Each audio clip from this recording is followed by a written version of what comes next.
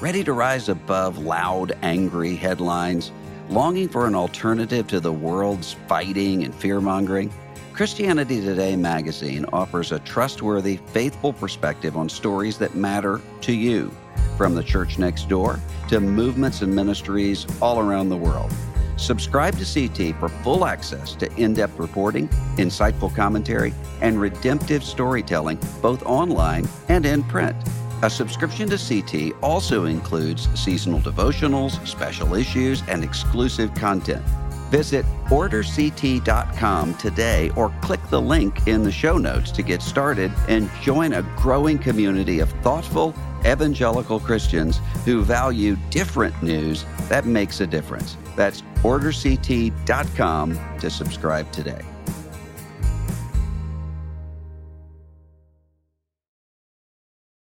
This episode is brought to you in part by Richmont Graduate University. The field of mental health counseling is growing rapidly. Richmont Graduate University can equip you to become a licensed professional counselor, integrating your faith into your clinical practice. Programs are offered in Atlanta, Chattanooga, and online. Apply today at richmont.edu.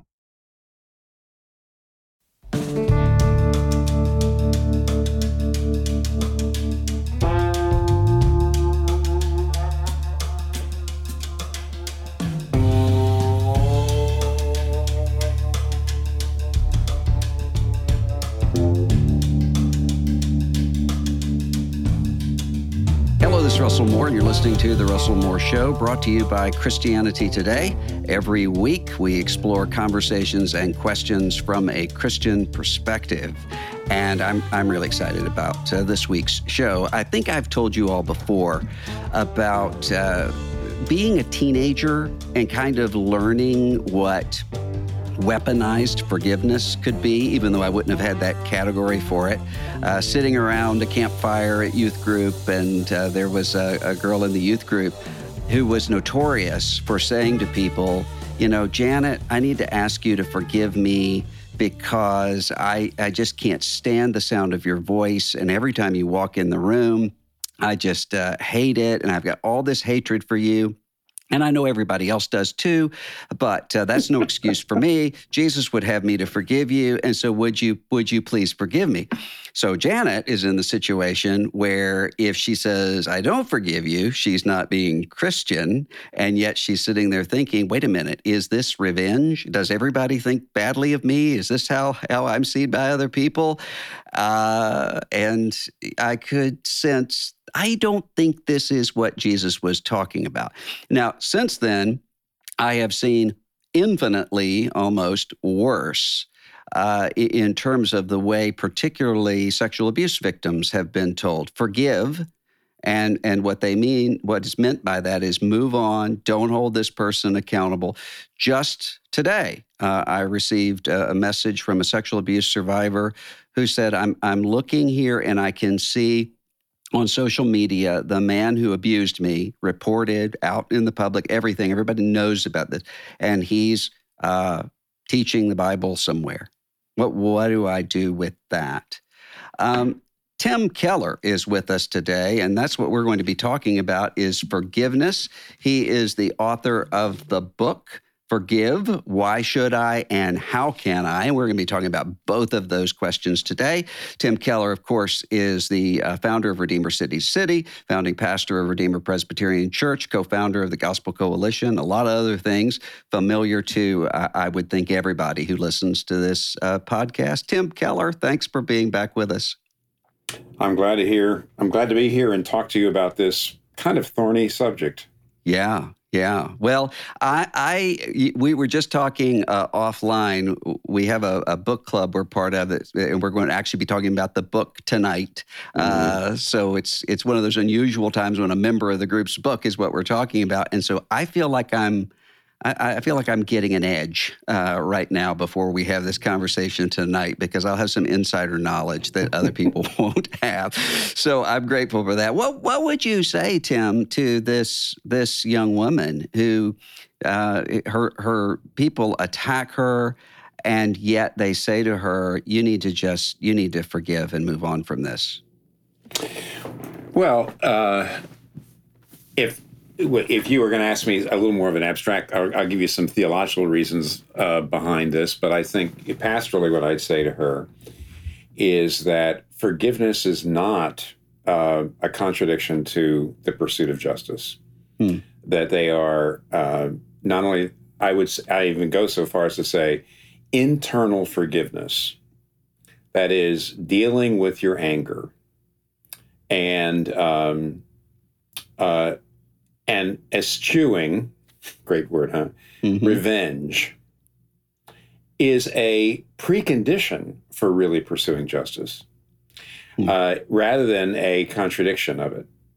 So what I would say is the difference between vengeance and pursuing justice is that, first of all, vengeance is something that's eating you up inside. As you may say, well, I'm trying to get some consequences for this person. Okay, well, good.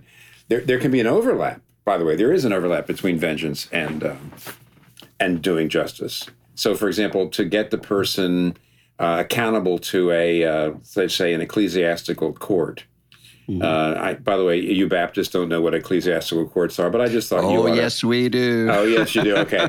So to make the person accountable to his denomination in some way, frankly, a person who's after vengeance and justice would both seek that. But in vengeance, it's all about you. It's about making the person suffer. In justice, what you're concerned about is future victims. You're concerned about the perpetrator, let's just say himself, because it's never loving to let somebody just go on in a sin. I mean, it says if you see a brother caught in a trespass, that's Galatians 6. You're supposed to find a way to get the person out. They're caught. They're stuck. They're in a pattern. So for the perpetrator's sake, the victim's sake, for God's sake, for the church's sake, for justice's sake. But in vengeance, it's all about you, even though you can hide behind all those things. And generally, vengeance goes, it eats you up. Secondly, it very often goes awry because you sometimes go after more than just justice. If it doesn't look you're getting justice, then you do everything you can to hurt the person any way you possibly can. And it's so that I would say vengeance isn't doing justice, but doing justice is something that you should do. And here's the theology. I wouldn't necessarily say this to her. I would say go do justice, but be careful that you're not doing it out of a desire just to make the person suffer. You'd have to remind yourself, it's in the book, you have to remind yourself that you're a sinner living by God's forgiveness. You have to say, vengeance is mine, saith the Lord. I don't know all this person deserves. I'm going to let you do that, Lord. So there's all sorts of ways of getting internal forgiveness. But the key is on the cross, when Jesus died, he was both satisfying justice and he was opening the way for God to forgive us. At the very same moment. It's not. The cross is not more about forgiveness than justice, or justice and forgiveness. Of course, you and I believe in the penal substitutionary death of Jesus Christ. And if you believe that, and by the way, I find it fascinating that, Jacob and Rachel Den Hollander wrote a really great article about how penal substitutionary, that's a very traditional view of atonement, is a really great theological basis for giving both forgiveness and pursuit of justice, because that's what you have on the cross. Now, I wouldn't do that to the poor woman, but that's behind the idea of saying forgive and then go do justice. I want to come back to the cross, but before I do, I think there are some people who think if I've forgiven, that means that this isn't plaguing me inside anymore. So when you said this isn't eating you up inside, I think sometimes there are people who think because I still grieve this or am angry about this, that means I haven't forgiven. And they're expecting that what it looks like to really forgive is to be in this sort of tranquility. Right. But that's not the case, is it? No. Forgiveness is both a process and a promise. And I think you have to make the promise for the process to work. If you... That forgiveness, another way to put it, I think I got this from David Pallison, forgiveness is granted before it's felt. If you wait to feel it before you grant it, you'll wait forever. Because most people think, if I'm still angry, I haven't forgiven. or I can't forgive until I stop, until the anger goes away.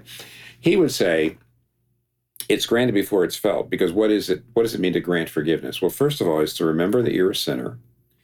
And then secondly, to make a commitment, not, and this is a little bit of a simplification, not to throw this thing back up into the perpetrator's face, not to throw it up to other people so that they will ruin his reputation, and not to keep bringing it up to yourself. So, for example, let me really get this down to earth here.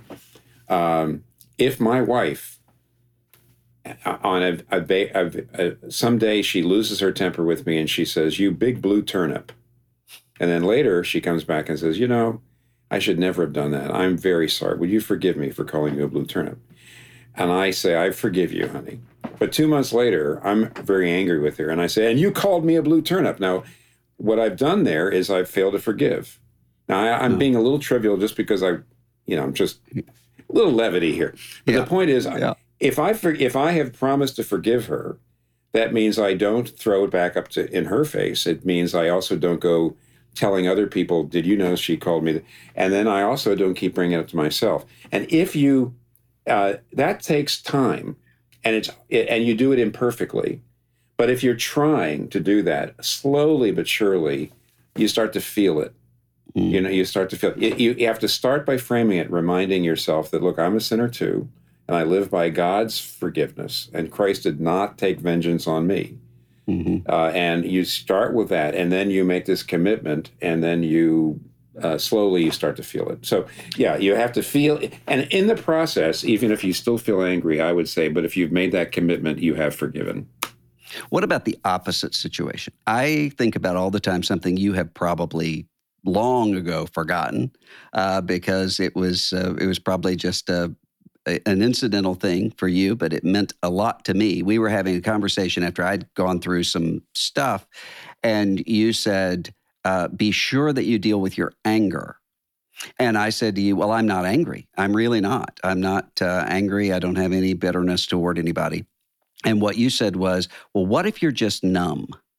What if you've just sort of redirected that anger and you're not paying attention to it? And what if it's just politeness rather than dealing with the anger? Well, how does somebody know if they've just sort of gone numb? Because I think a lot of people that happens. It's just that they maybe it seems like they've forgiven, but it's just because they just don't care anymore. Well, yeah. By the way, the only reason I'm interested that you remember that. The only reason I would have had the insight to do that is because, Russell, I do that. I do it. I wonder whether it's a bit of a male thing. Because at least in my marriage, Kathy's often said, look, you know what? You are still angry at me about this. Yeah. And I look at it and I realize that the way I dealt with it was by somehow, I don't know, I hate to get it. I'm not being Freudian here. I really pushed it down, really repressed it because I don't like to think of myself as an angry person. Yeah. So in some ways, I'm numb because I numbed myself. Because if I felt pain all the time, then I would say, I'm an angry person. So I just don't like to think of myself that way. So I just found a way of hiding it from myself. And Kathy thinks, I don't want to get into gender stereotypes, but there's something, stereotypes are always based on some characteristics. And in my case, I think Kathy would say she's always quite aware she's mad or not.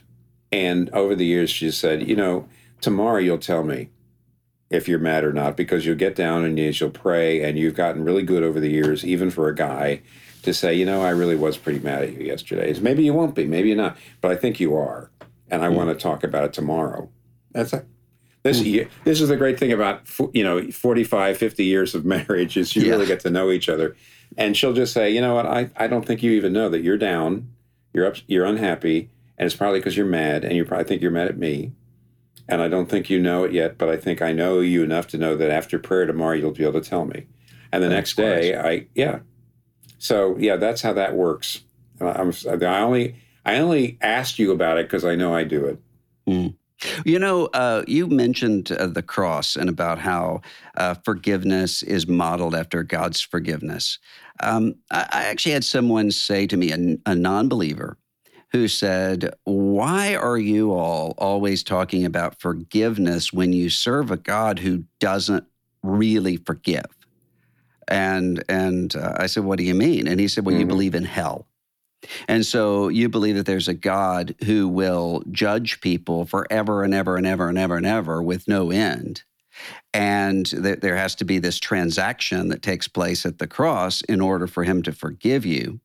So what if I did that? What if I said, I'm going to forgive you, but I've got to punch you for 5 minutes before I do? You would say there's something wrong with me. How is there not something wrong with God?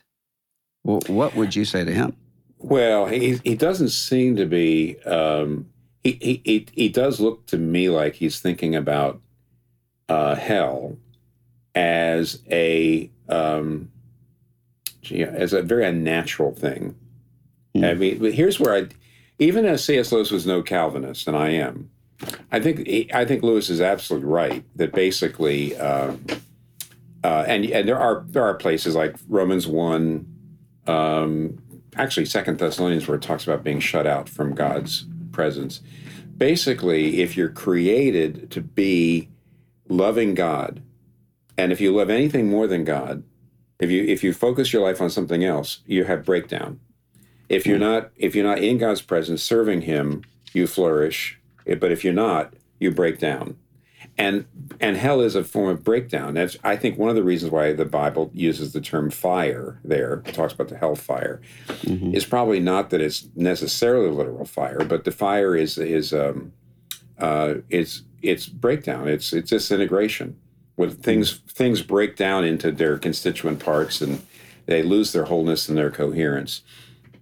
And Lewis, in his fictional, unfortunately, the trouble is, C.S. Lewis's best stuff on hell is kind of fiction, like Great Divorce or even Screw Tape Letters.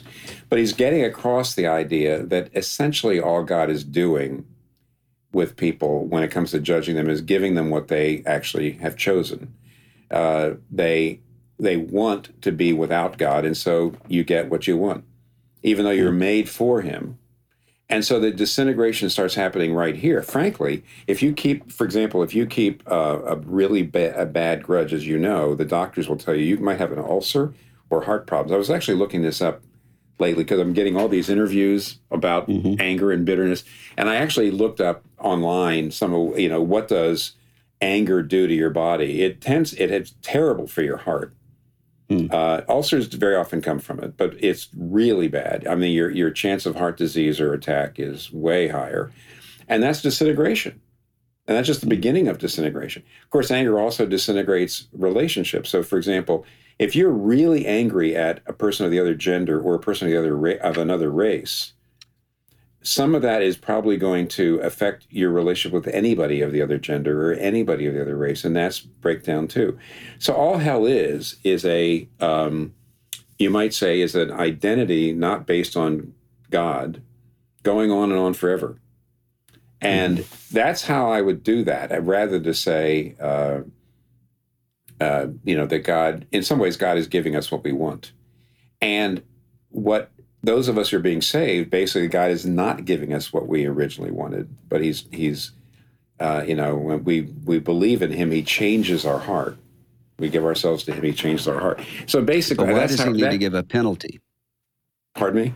Why does He need to give a penalty with the substitute? Well, the penalties, I do look, on the one hand, I do know the Bible says, God says that the self-chosen penalty is right and it's due, but it is self-chosen. And I think that's what you have to keep in mind. That's what is so just about it. It's just because we're not giving God His due, but it's also just because we've chosen it ourselves. So there's two ways. He is only looking at the one way in which it's just. That is, that God is saying, you've dishonored me. You've dishonored my glory. You haven't given me what you owe me as your creator. But it's also just because we've actually chosen it ourselves. So I think that's fair to put it that way. This episode is brought to you in part by Seattle's Union Gospel Mission. Over 13,000 people in the Seattle area are homeless. Kathy is one of many who found a new life through Seattle's Union Gospel Mission. Growing up, my dad and I didn't get along. I kept running away from home until one time I was assaulted.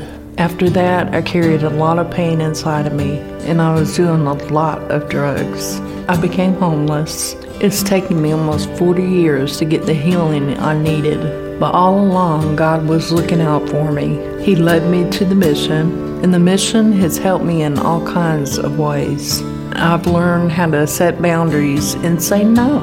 Now I'm looking forward to working for the mission. I want people to know there's hope out there. God can help you heal. And grace will lead me home. To hear more, volunteer, or donate, visit ugm.org.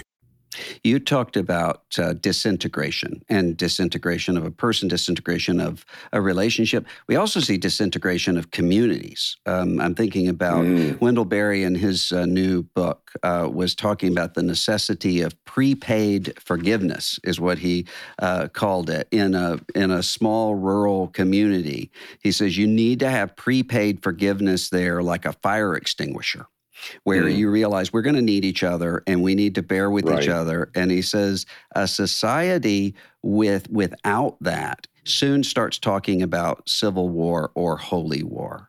Is he right about that? Yes. First of all, what's interesting, it's interesting that Wendell Berry talks about the small town, basically, or the smaller community. It is not crazy, even though we like it and we can make jokes about it. You notice how many BBC murder mysteries are in small towns. Yeah. They're little English villages, and there's, at the end of them, 3 or 4, And the answer is that unless you forgive, unless you are constantly repairing your relationships and being honest about it, you are going to, since you need each other, the relationships are going to break down. And then you're going to have that. So he's right. But it's also true in the macro. I mean, Miroslav Volf's great book, Exclusion and Embrace, which is far more intelligent than my book, but also way less accessible because he wrote it as a philosopher, theologian. But he was writing as a Croatian back in the early 90s, saying, how do we Croatians look at the Serbians for what they're doing to us? And he's also talking about breakdown of human community, and he talks about embrace. I don't feel like I've got the ability to summarize it very well because it's a really great book. But he talks about embrace, meaning that as a Croatian, he has to at least open his arms towards Serbians, meaning make it possible for there to be some kind of forgiveness and reconciliation. He's got that great line I use in the book where Volf says, forgiveness flounders when I exclude the perpetrator from the community of humans and I exclude myself from the community of sinners. So when I stop thinking of them as an equal human being, but as a sort of a lower life than me, and if I stop thinking of myself as a sinner, then human community just falls apart. And I think that's actually part of what maybe Wendell Berry's talking about with prepay, is that you've got to have that attitude of saying, these other people are human beings like me. They're equally, I should never look down at any other race or any other class or any other person, that they're low life. And I need to never forget that I'm also a sinner. So small communities break down, big communities break down, urban communities break down without forgiveness. But, you talk about in the book how there are several different forms of forgiveness or quote unquote forgiveness that people can have. And one of those, you talk about the ancient Greeks and this idea of just sort of condescending. I'm such a good person that I'll just overlook this. Or this transactional sort of idea. And I've heard a lot of Christians say that their understanding is in order to forgive somebody, the person has to repent. and otherwise it's you can't forgive. Is that an example of a transactional sort of forgiveness? It might be.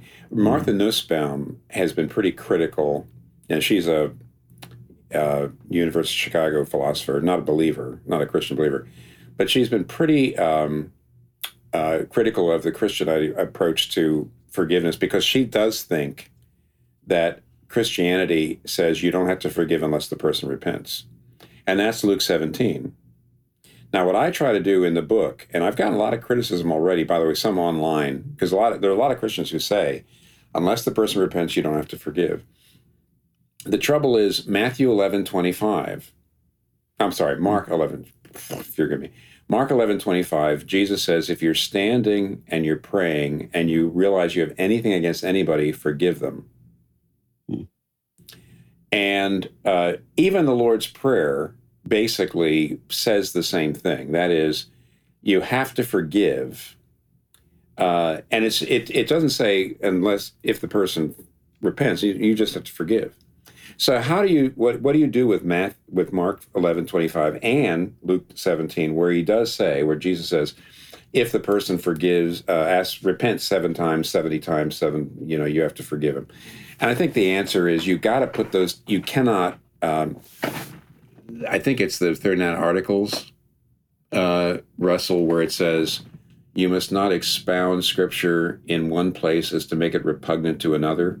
It's a really wonderful way of saying you really can't throw one Scripture under the bus for another. You have to make sure you do justice to both of them. Yeah. And I've seen people really just ignore one of them. And it's pretty clear, I think, that there's an internal forgiveness, that Mark 11:25, and then there is an extension of an offer of reconciliation for people who will repent. So I've forgiven the person, and if the person repents, then I can reconcile too. If the person won't repent, there's no reconciliation. Yeah. So I like to say Martha Nussbaum is wrong that forgiveness can be given without making the person grovel. That's what she doesn't like it. She says it's really a form of punishment. You say it's forgiveness, but to say you've got to grovel and you've got to come to me, it's really essentially a way of saying, I'm going to punish you. It's kind of ironic. Yeah. So a forgiveness that always and only demands repentance would be punitive. But on the other hand, a forgiveness that doesn't care about reconciliation, that's what I call in the book the therapeutic approach, which is all that matters is that I get over my anger and I don't care about whether I'm repairing the human community or not. Yeah. So I do think you have to keep the two together. David Pallison has a book, one of his last books before he died was called Good and Angry. It's a great little book. It's a counseling book. And he says you got to have the two together. Otherwise, you either are all therapeutic, it's all about you, or it's punitive. Mm. We had a listener who asked the question, talking about a situation with his parents who harmed him really horribly. I mean, it's obvious it's really a horrible harming of him. And he said, they're dead. They're gone. There's no way for me to even ask why. There's no way for me to reconcile. What does one do? Well, you have nothing to do but Mark 11:25. You can't do Luke 17, which is reconcile or have them repent. Let me tell you, as you know, it is so much easier to forgive somebody who's repenting. Mm-hmm. Somebody who comes, and in fact, actually, I think I mentioned in the book, if somebody comes to you and says, please forgive me, I really have done wrong. I really wronged you. I'm so sorry. Please forgive me. Don't say, oh, don't think anything about it. Just say, you don't dismiss that. You ought to say, I forgive you. Say it. Make the commitment. And it's so much easier if somebody's doing that. But on the other hand, here you have two parents, they haven't repented. You still have to do the Mark 11:25. The way to do that is to remind yourself of what Jesus has done for you, and to simply say, Father, please help me with this. Because I think if your parents have wronged you that bad, even if you do all the things you possibly can do consciously to forgive, I think you're going to have to just be honest and say it's going to have an impact. It's going to have an effect on you, the way in which you react, and you're going to have to be looking for it, maybe with a counselor. I mean, there's no way that you're not going to be affected by it, and you're going to have to probably come back to it at various points where you suddenly say, "Oh, I see why I do that," or "Why I'm angry at now," or "Why I'm so upset." But I still think you can do Mark 11:25 even if they're not repenting. One time we were having conversation, I think in the book club, where I was talking about what it was like to pray the sinner's prayer 1,000 times, or more than 1,000 times, as a kid, because I was always trying to think, if you have faith and you repent sincerely, you're forgiven. But how do I know my own mixed motives? How do I know when I've been completely sincere? So I'm gonna ask God for forgiveness now, hoping that this time I'm sincere enough for it to stick. And you made the comment that that's not been your experience at all. And part of that probably is the difference between Northern and Southern sort of expectations with emotional religious experience. But part of it probably is that you were an adult when you came to faith in Christ, and I was a kid and was sort of in that environment where that was happening all the time. But I think even people who aren't in that sort of situation, there are people who have a hard time believing that God really has forgiven them. And even if they don't question their salvation, they may, just with some sin in their lives. I've known deal with a lot of college students right now who think God's angry at them. And what they're doing is actually repenting of sin. But they have this idea that repentance means I repent of this sin. Doesn't mean I'm sinless, but it means I'm sinless with regard to that sin. Now I move on to another sin. And if I keep having to grapple with the sin, it means I haven't repented. It means I'm not forgiven. How do you get somebody out of that kind of echo chamber in their minds if they just can't believe God would forgive them or has forgiven them? Well, listen, I got three different possibilities. Maybe you do all three. Let me go this way. One is, one possibility, and I do mention this in the book at some point here, is when somebody says, I keep asking God's forgiveness for something I've done, but I actually just don't feel he really has forgiven me. That comes very close to the person who says, I know God's forgiven me, but I can't forgive myself. Mm-hmm. I often feel like those two people are basically the same. And what I usually say is, now, if I was in a bad mood, Russell, which I never am, never. But if I was in a bad mood, I'd say, oh, so you have higher standards than God, is that right? Now, which is fair, but then you want to say, well, why do they have higher standards than God? So what I'm usually saying is there's a kind of works righteousness going on here that you really actually are not, you just really don't want to accept grace. So in some cases, when a person says, I really blew something, I really did something very stupid, I lied, I got caught, I lost my job, and my career is never going to be back on track, and I'm not going to be able to provide for my family, and I just feel like I can't be forgiven for that. And in a way, I would say maybe, and I wouldn't say this right away, it would take a long time. I get the person pastorally, I get their confidence, I suggest this, so I wouldn't do it, just drop this on them. But I would say it could be that actually your real God is your career. Mm. And see, those false gods can never forgive you. See, if you're living for your career and you violate your career, you do something wrong, your career will punish, that God will punish you the rest of your life. So Jesus is the only God that can actually forgive you. Anything else you live for will just punish you. That's one approach. Another approach that I might want to look at is that they understand only half of the gospel, which is God, my sin is imputed to Jesus, but not the other half, which is that Jesus' righteousness is imputed to us. If you don't understand both of those things, then there's a sense in which I I asked for forgiveness, but now it's up to me to kind of live a good life. And look, I blew it again. It's kind of a half gospel. Mm-hmm.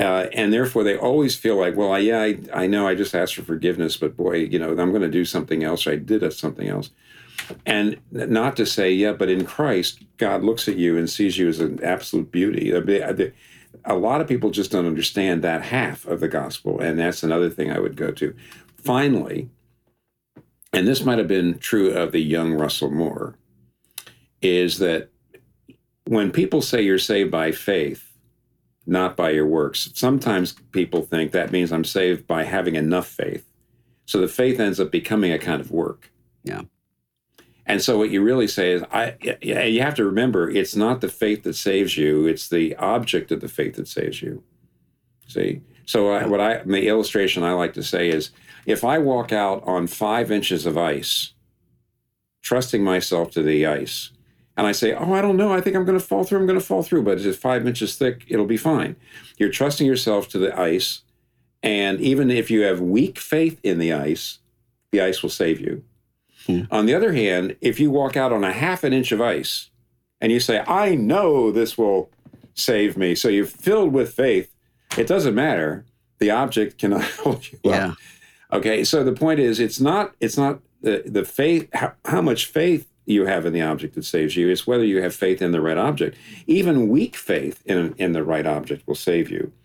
And so what I often try to say is, be careful that you don't think that the faith is the thing that saves you. So those are 3 different avenues.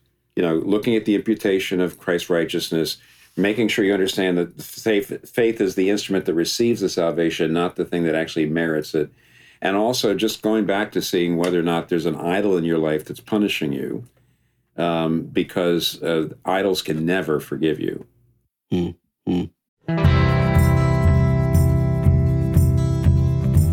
Ashley here. If you're looking for another podcast that features inspiring conversations with religious leaders, authors, and artists, then I recommend listening to the acclaimed podcast, No Small Endeavor. Produced by Great Feelings Studios and PRX, No Small Endeavor explores what it means to live a good life. Each episode, host Lee C. Camp sits down with special guests, like award-winning journalist and best-selling author Tim Alberta and civil rights hero Reverend James Lawson, to ask what it means to live a life worth living. You can even hear from Russell Moore on No Small Endeavor. If you're looking for somewhere to start, check out their new episode with Malcolm Gladwell, New York Times bestselling author and host of the wildly popular podcast Revisionist History. They explore how Malcolm became a stellar storyteller, some of the things he may or may not regret, and so much more. Don't miss out. Follow No Small Endeavor wherever you get your podcasts.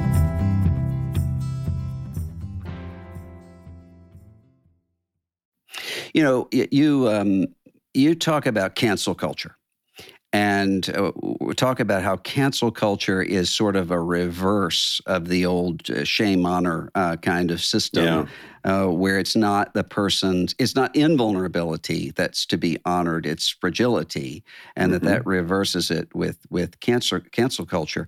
I'm wondering what you think about our mutual friend Jonathan Rauch wrote about in Constitution of Knowledge, cancel culture and troll culture. Which is, they're similar, but the attempt to kind of hound someone. And what he says is the targeted person of either of those, their first instinct's going to be to apologize, to sort of get their life back. But the problem is that just proves to the cancelers, the trolls, whoever it is, that they're getting somewhere, that it's actually functioning, and that their outrage was justified.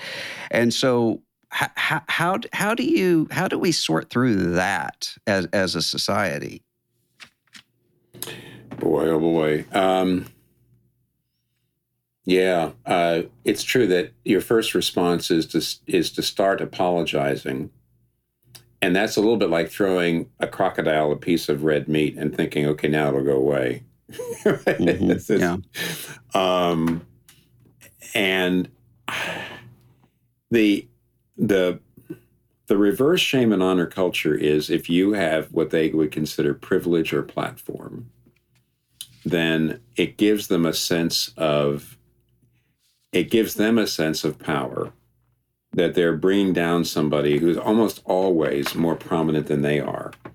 So, for example, evidently, and I don't know this world very well, but evidently the author world, especially the young teen fiction author world, is supposed to be a real shark tank, where if you write something for teens and it's not exactly right, especially the more well-known authors who have done pretty well, others are watching to make sure that they say something or do something that is something that they consider insensitive, and then they go after them. I feel that we shouldn't be looking at the internet as the place where accountability happens. You can't really hold a person accountable. That's a danger because, for example, a woman who says let's go back to about a half an hour ago. A woman who says my abuser is now up teaching the Bible. Now, let's just say that person is an ordained minister. What she should not do, I don't think, is to try to cancel him online. I feel that that actually doesn't work. He can just turn it off. What she ought to be doing is trying to find face-to-face relationships that he's got, that they can really hold you accountable, because we're embodied beings. Or the church or ministry or whatever. Yes, that's right. Right. Our mutual friend Yuval Levine has written an incredible book on the value of institutions. And actually, we're not really going to have any kind of stable society without institutions. We can't. And therefore, find an institution that discipline the person. But the trouble with the internet is it's not institutional. It's not incarnational. It's not personal. And it actually, I think, is really ineffective. But it very often gives the powerless person a temporary feeling, I gotcha. I owned the lib today. I did something, I said something, but it's an illusion and not a very good use of time. Yeah. What about if you need to be forgiven? You need to make an apology. How do you determine how public that apology should be? I mean, how do you know when I should just apologize to the person, or when I should get up and make a public sort of announcement or post something online? How does one know how to do that?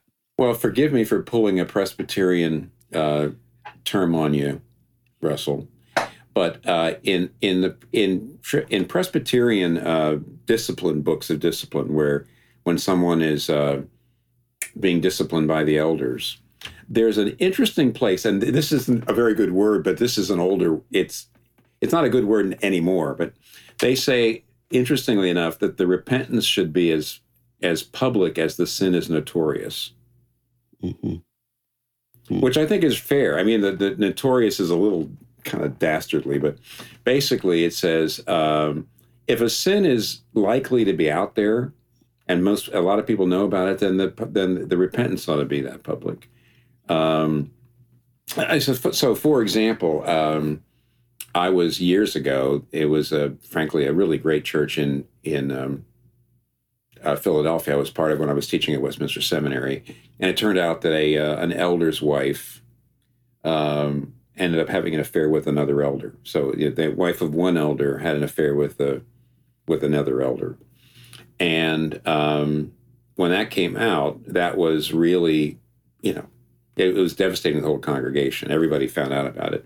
And so the elders did a very good job that when the parties were willing to repent, and the marriages, as far as I know, and even though I've lost touch with some of them now, as far as I know, because it was a long time ago, as far as I know, the marriages survived. But the elders rightly said this had to be pretty public. And so the repentance, the elders got up and right in the middle of a couple of different church services for everybody, they talked about what had happened. But both couples came up and gave testimonies about what they've been doing and what's been going on and all that stuff. It was kind of painful for everybody, but it was very moving. And I have hardly ever seen anything like that. I'll give you another example. Russell. Again, I'm pulling a Presbyterian on you. You know Sandy Wilson. Do you know Sandy at all? Yeah. Yes. Yeah. All right. Mm-hmm. Well, Sandy, as an interim pastor, he's retired now. Sandy went to a particular Presbyterian church where there had been some tremendous antipathy between the elders and the pastor, and basically the elders ran the pastor off. Half the congregation was furious with the elders. Sandy came on down and spent a lot of time with the elders until most of the elders were willing to say, we really didn't handle this right at all. And we owe the whole congregation an apology. And now this is secondhand. I wasn't there, so I may have gotten it wrong, but believe it or not, Sandy had a whole church service in which the elders got up, confessed where they think they had really misplayed things, asked the congregation's forgiveness. I'm not sure it was every elder, but at least some of them did. And then Sandy said, if you are ready to forgive the elders, stand up. And everybody stood up. And then there was laying on of hands and there was praying. Can you believe it? I mean, Now, admittedly, these things I'm telling you about are really rare, unfortunately. Right. But they were enormously healing, and they were public. But they were public because it was notorious. And I do think you have to be very careful about bringing something out that virtually nobody knows about. I don't think that is particularly fair. So there we go. We had an article in our CT Pastors about pastors, especially after COVID. This has happened a lot, where pastors will have people in their congregation just ghost them. They won't come around them, won't respond to them or anything. They're just gone. And I know a lot of people, regardless of whether they're pastors or not, when they've done something to somebody and they're seeking forgiveness, sometimes somebody will just say, I don't forgive you. Sometimes somebody will just ghost you. They just won't respond at all. How does a person handle that? If you really do want to apologize, you want to be forgiven, you want to reconcile, and the other person just won't. Well, it depends on it depends on the relationship with that other person. So, for example, if now you're talking about Christians and Christians, I want you to. I do think there's a big difference between a relationship. Let's say you're a Christian and a non-Christian has wronged you. A non-Christian, somebody at work, somebody whatever. You do your best, you forgive, you reach out, you talk, and they just are not having it. I think there's a limit to what you can do then. Yeah. But what if they're it's the same thing inside the church? Well, then Jesus actually tells you that you need to get the church involved to try to bring people together. So it depends a great deal on, are you both members of the same church or not? But by the way, I would say this, it's the younger they are, the younger the person is, the more likely they are to do the ghost thing because they've learned it through social media. And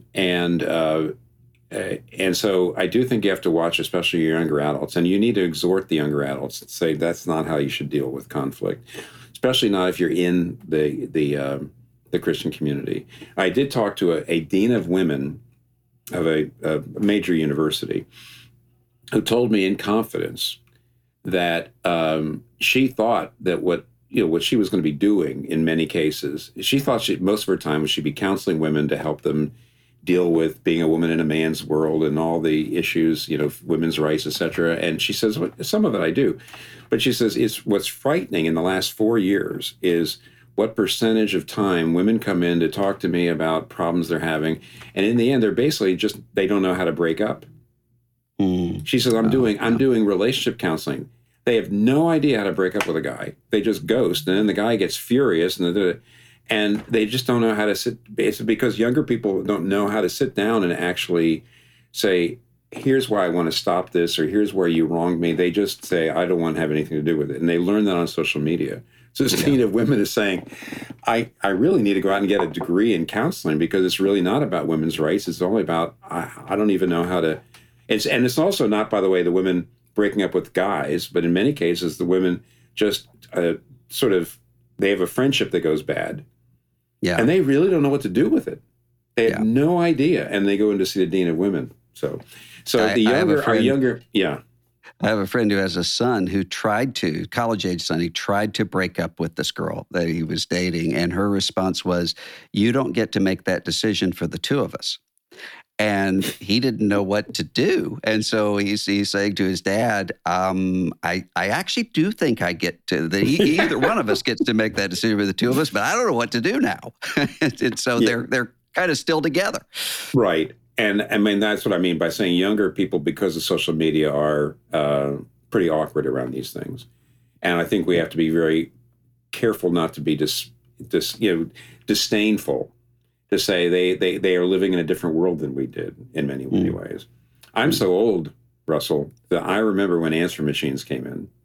It used to be, if you called somebody and they didn't answer, there was no way to leave a message. It was like, call them up, go see them, or write them a letter. So, yeah. Well, you gave us all quite a scare last year before. You want to tell everybody how you're doing physically, in terms of health? Yes. I'm extraordinarily grateful for how I'm doing right now.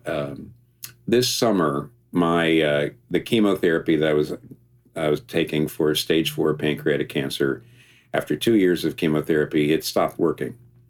And the cancer just started growing through my liver. And I went down to the National Institute of Health, which has got at Bethesda, Maryland, which has a trial of doing immunotherapy, which isn't chemotherapy. It's taking your own lymphocytes and learning how to direct them toward your cancer.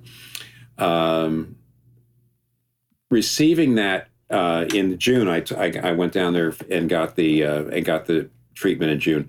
It was very rough. In hindsight, the doctor said it's not so surprising, because really a lot of people, find it very difficult. It was very hard on me and on my family. But now that I've got it in me, the cancer's starting to recede again. So God is not taking me out yet. I'm very, very grateful, because, as you know, if those of you know anything about pancreatic cancer, especially stage 4, I'm into my 3rd year since diagnosis, and that's pretty unusual. So we live by faith, not by sight. But right now we still live. Yeah, I'm still living by faith. Well, a lot of us are thrilled to see what God has done in protecting you so far, because we need Tim Keller for a long, long, long time. So we're grateful. Tim, thanks for being with me today on the show. You are welcome, Russell, and I love it. I love our talks. So thanks so much for having me. The book is called Forgive, Why Should I and How Can I? And listeners, I'd like to end by reading, we mentioned Wendell Berry a few minutes ago. I'd like to read a poem of his called Enemies, in which he says, if you are not to become a monster, you must care what they think. If you care what they think, how will you not hate them and so become a monster of the opposite kind? From where then is love to come? Love for your enemy. That is the way of liberty. From forgiveness. Forgiven, they go free of you, and you of them. They are to you as sunlight on a green branch. You must not think of them again, except as monsters like yourself, pitiable because unforgiving. You've been listening to The Russell Moore Show. Be sure to subscribe and to let somebody know about this that would benefit from the conversation, and leave a review wherever you listen to podcasts. That helps people to find us. You can click on the cover art if you're listening on a smartphone and find out how to order this book by Tim Keller and find more information about Christianity Today. Until next week, this is Russell Moore, and this is The Russell Moore Show.